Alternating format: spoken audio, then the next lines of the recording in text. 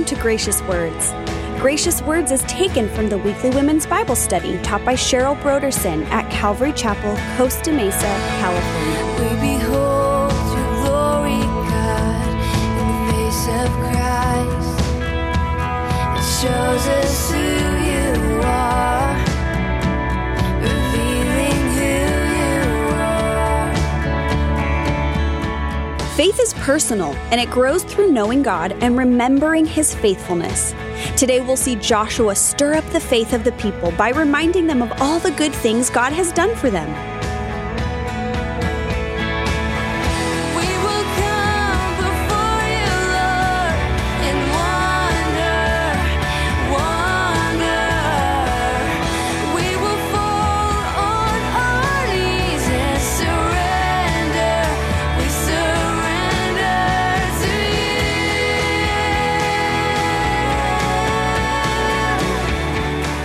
And now here is part 3 of Cheryl's message titled The Treasury of Faith. And as long as Chuck was there, we all felt safe. And there were people that trusted more in Chuck than in Jesus Christ. But it is so important that our faith is not in a man or a person, but in Jesus Christ and what He's done. Joshua then reminds them of their personal experience of God.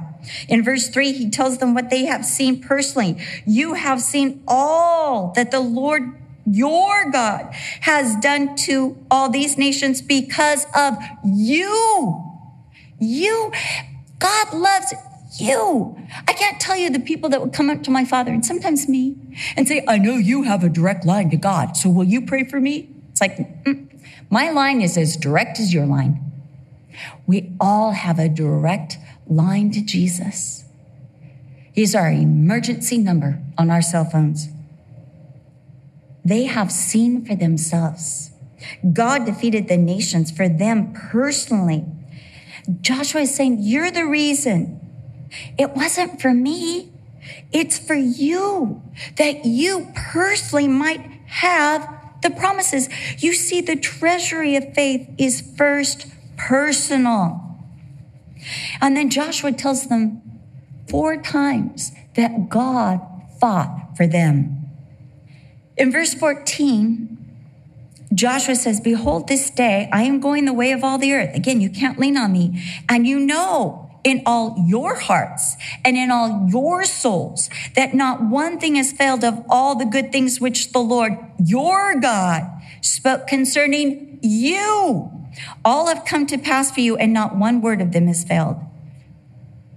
Part of the treasury of faith is saying, this is personal for you. It wasn't just for me.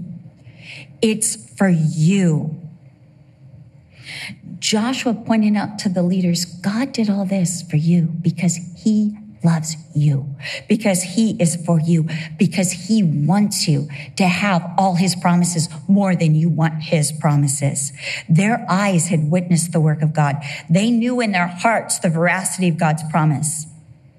When we pass on faith, we are passing on the presence and power and personal relationship of God. And we are not alone. The Holy Spirit is working with us, convicting, reminding, testifying to the hearts of our children, this next generation, the reality of God's love and work on their behalf.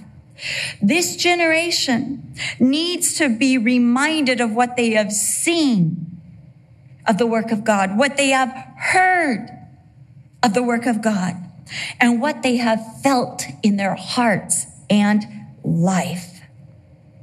You've heard this story before because my parents stole it from me and told me I couldn't use it again. When Char was a little boy, Char, again, the hyperactive child, this story is all about Char and Joshua. When Char was little, he used to have these deep questions every night before he went to bed. And I am very efficient. I like short answers, and I love sleep. And I love to be in bed by 9. But I would do the Bible study. I would pray over each child, like, you're blessed, you're sanctified, go to sleep. But he'd always have a question, like, Mom, I don't know if I'm saved. And I'd go back in there and say this prayer after me. Dear Jesus, I'm a sinner. I need you to save me. I need you to save me. Be my savior. Amen. Okay, you're safe. Go to sleep. I would do things like that. I was just, and then Brian would come home. Charlie would still be awake. Dad, I don't know if I'm saved. And oh my goodness, Brian would go in there, sit with him, go through the scriptures, assure the kid of his salvation, pray over him, hug him, even lie down next to him. I'm like, I already took care of that. So I was convicted, okay? I was convicted of my efficiency and my, mothering, but I had other things to do and 3 other children to attend to. And I was so convicted. And so this one night, I'd done the Bible study. I'm leaving, and Char says, Mom, I don't know if I've ever heard God speak to me. I'm thinking, oh, great. It's kind of like, what would Brian do situation. So I prayed, and I said, God, give me an answer and give me grace for this child. I sat on his bed, and I'm praying. And I said, Char, remember how you broke the dining room window this week? It was only one of 10 windows he broke in his life. And he said, yeah. I said, well, remember when you took the ladder and put it up in the garage and you climbed up into the eave and you grabbed Dad's golf clubs, which Dad had put in the eave so you wouldn't grab them? Yeah. So while you were doing that, moving the ladder and putting it up there, did you ever kind of sense inside yourself this voice saying, no, you shouldn't do this? And he's like, yes. I said, okay. When you brought the golf clubs down and you took that one golf club out, was there that same voice saying, I don't think this is wise? I shouldn't be doing this. Yes. Okay, when you took that golf club out to the backyard and you started hitting pieces of bark against the house, did you feel that voice again saying, this is not a good idea? You shouldn't be doing this. He said, yes. And I said, and then we know that the window got broken in the dining room and we can't afford to fix it, so we've just got the duct tape all over it. I said, Char, that's the voice of the Lord speaking to you.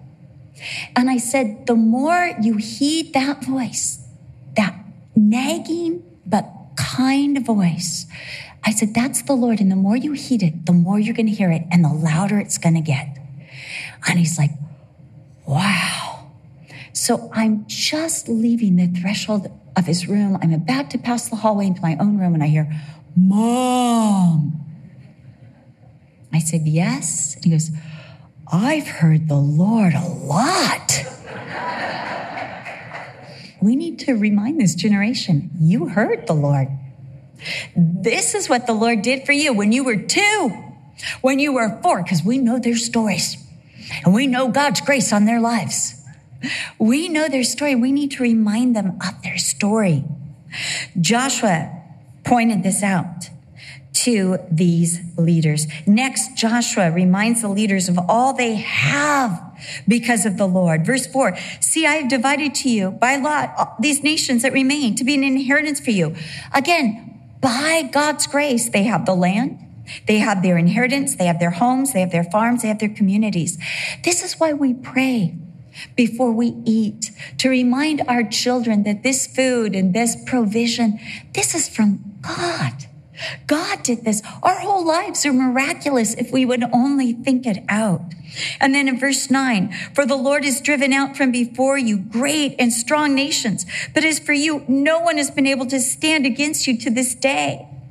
Passing on faith requires pointing out all the gifts that God has given.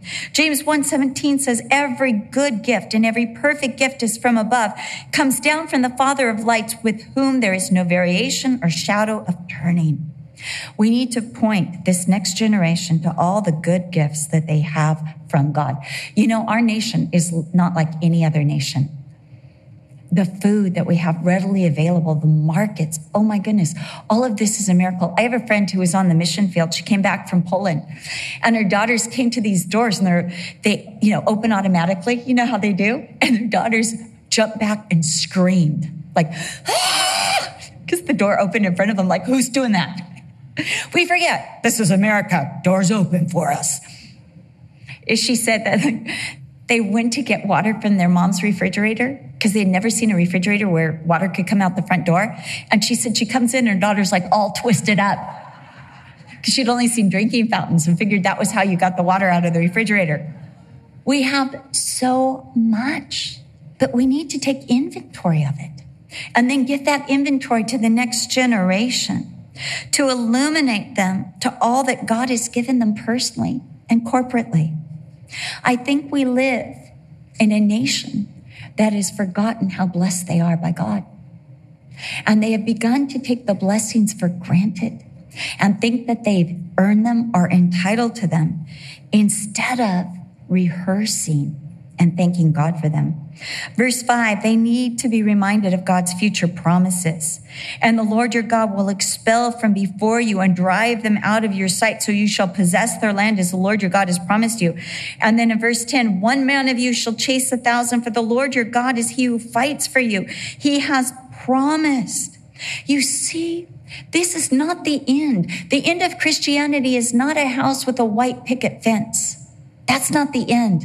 That's just the beginning.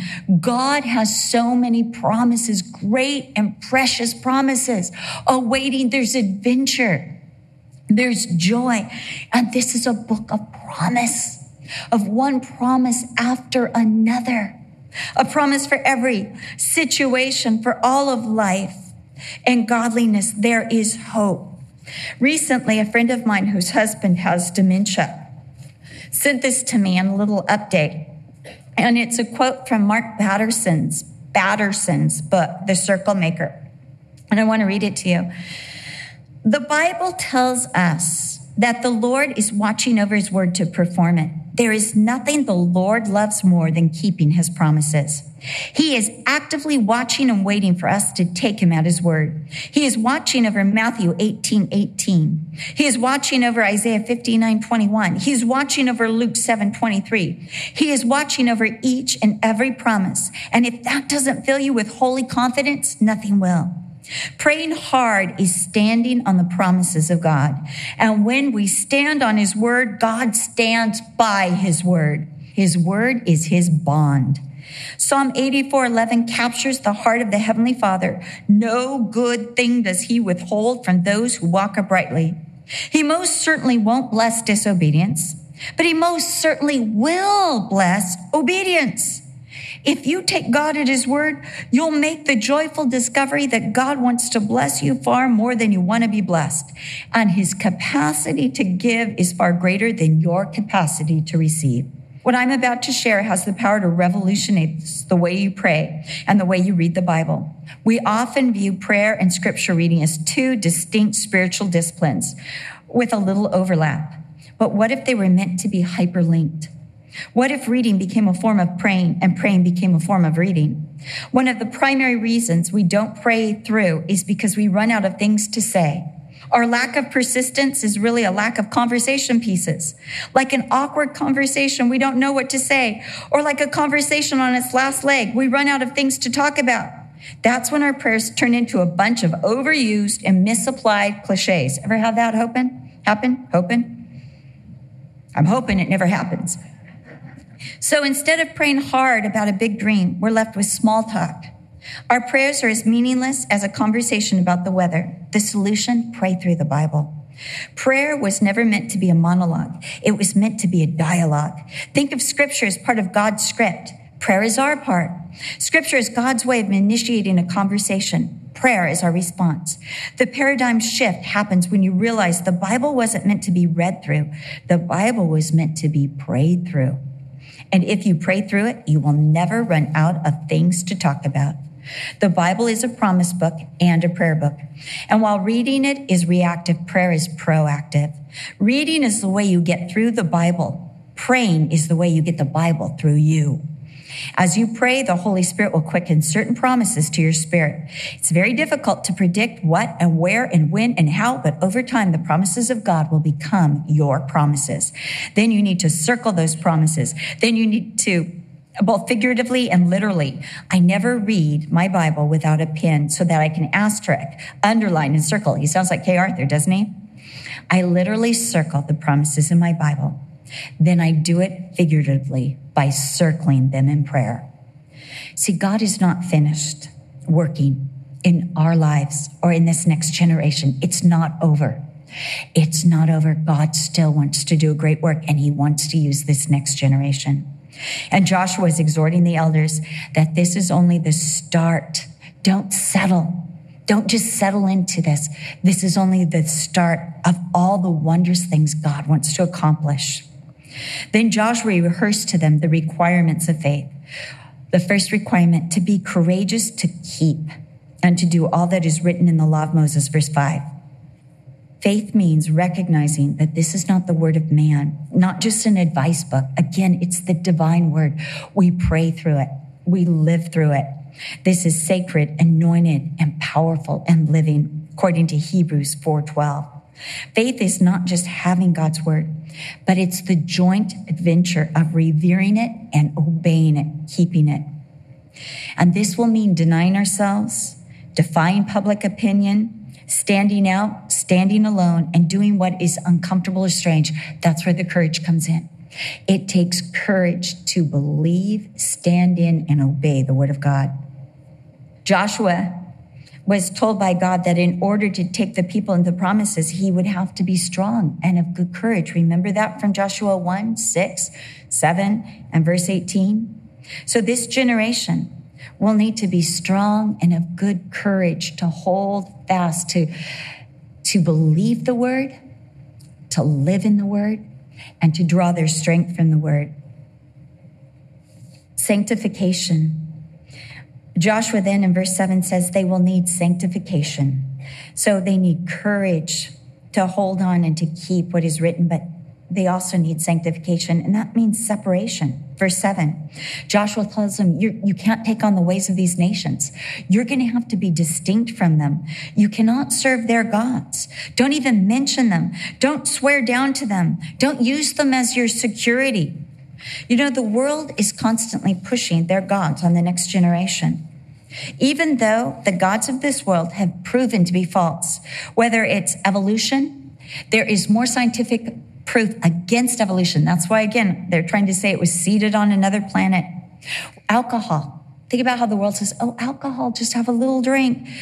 Sex outside of marriage, you should just be with whoever you love, whenever. Fame, wealth, career. You know the gods of this world. You know the gods that this generation is being pressured to revere and to serve. The secular system of this world keeps pressing allegiance to these gods and upon this generation. Then, verse 8, Joshua says, hold fast to the Lord your God. He tells them, you need to get a grip of God and don't let go for anything. For anything. Don't let anyone or anything loosen your grip on God. Let God be your best friend, your constant companion, your refuge, your confidant, your help, your strength. Get a dependency on God. Get a dependency on God. I know that one of the things that held me to Jesus through junior high and high school and my craziness of college was that I was so dependent on God. When I even considered backsliding, which I did, I thought, but how can I do that without Jesus? I don't want to lose that protection. I don't want to lose that security. What if I'm in a really bad situation? Who am I going to pray? Who am I going to shout out to? Who's going to save me? And I realized it was Jesus alone. Then he says in verse 11, take diligent heed to yourselves that you love the Lord your God. You see, love must be cultivated. It takes effort and diligence. It takes time. It includes mutual secrets and conversations and knowledge of that person and prayer. It's more than an emotional response. It is a commitment and resolve of the heart.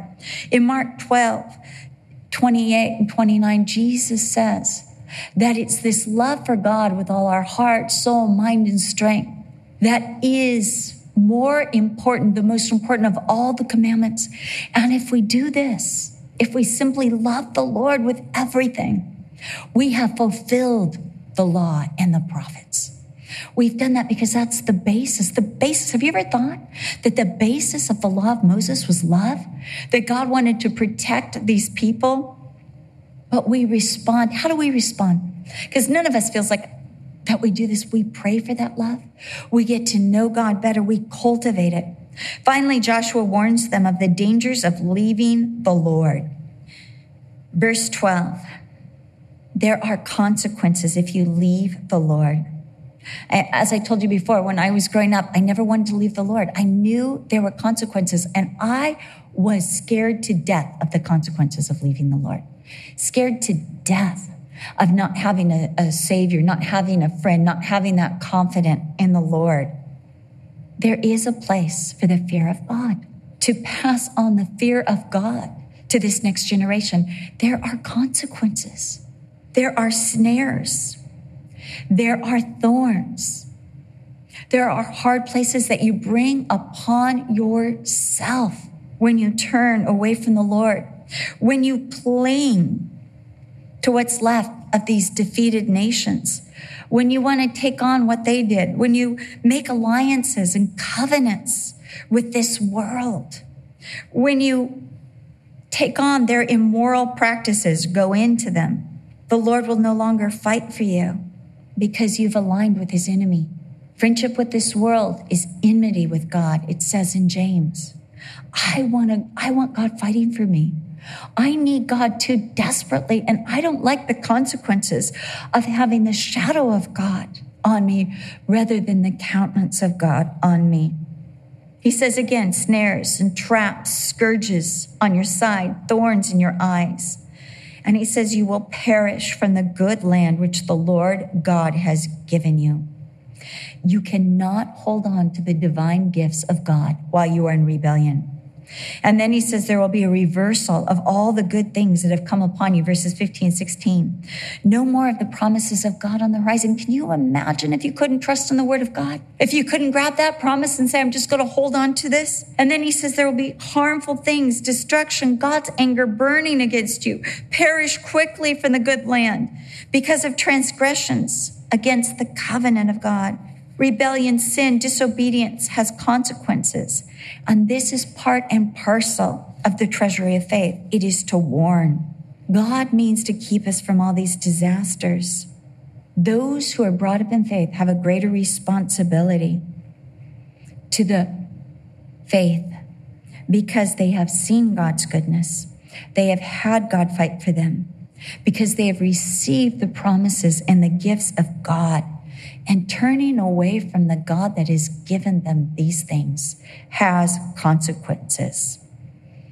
And yet, this treasury of faith, this reliance on Jesus Christ, God's Son, for our salvation, for our blessing, for our protection, for our health, for our establishment, it is the greatest gift that we have.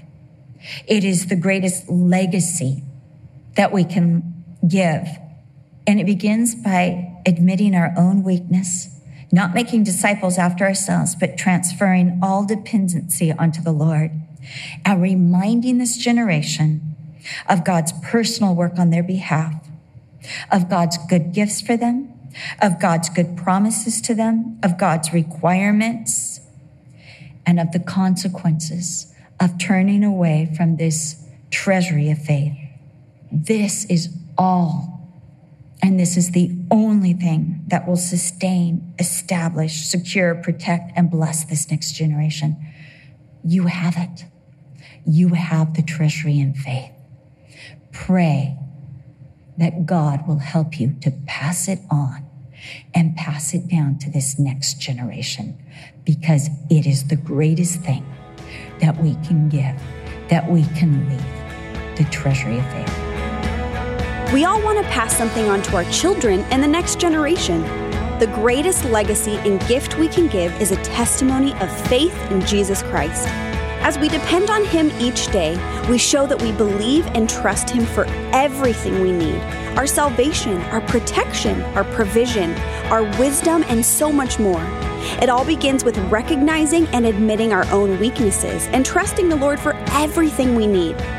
As we live this out, we are reminding the next generation that God works personally in our lives and that He loves us, is for us, and is more than enough. We hope you have been blessed by today's Bible study. For more information about the Gracious Words radio program and the teaching ministry of Cheryl Brodersen, please visit our website at graciouswords.com. Coming up next time on the Gracious Words program, we'll look at why remembering God is so important as we continue our Possessing the Promises series in the book of Joshua with Cheryl Brodersen. We do hope you make plans to join us.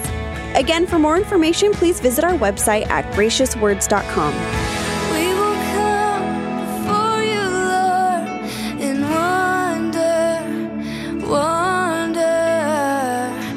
We will fall on our knees and surrender.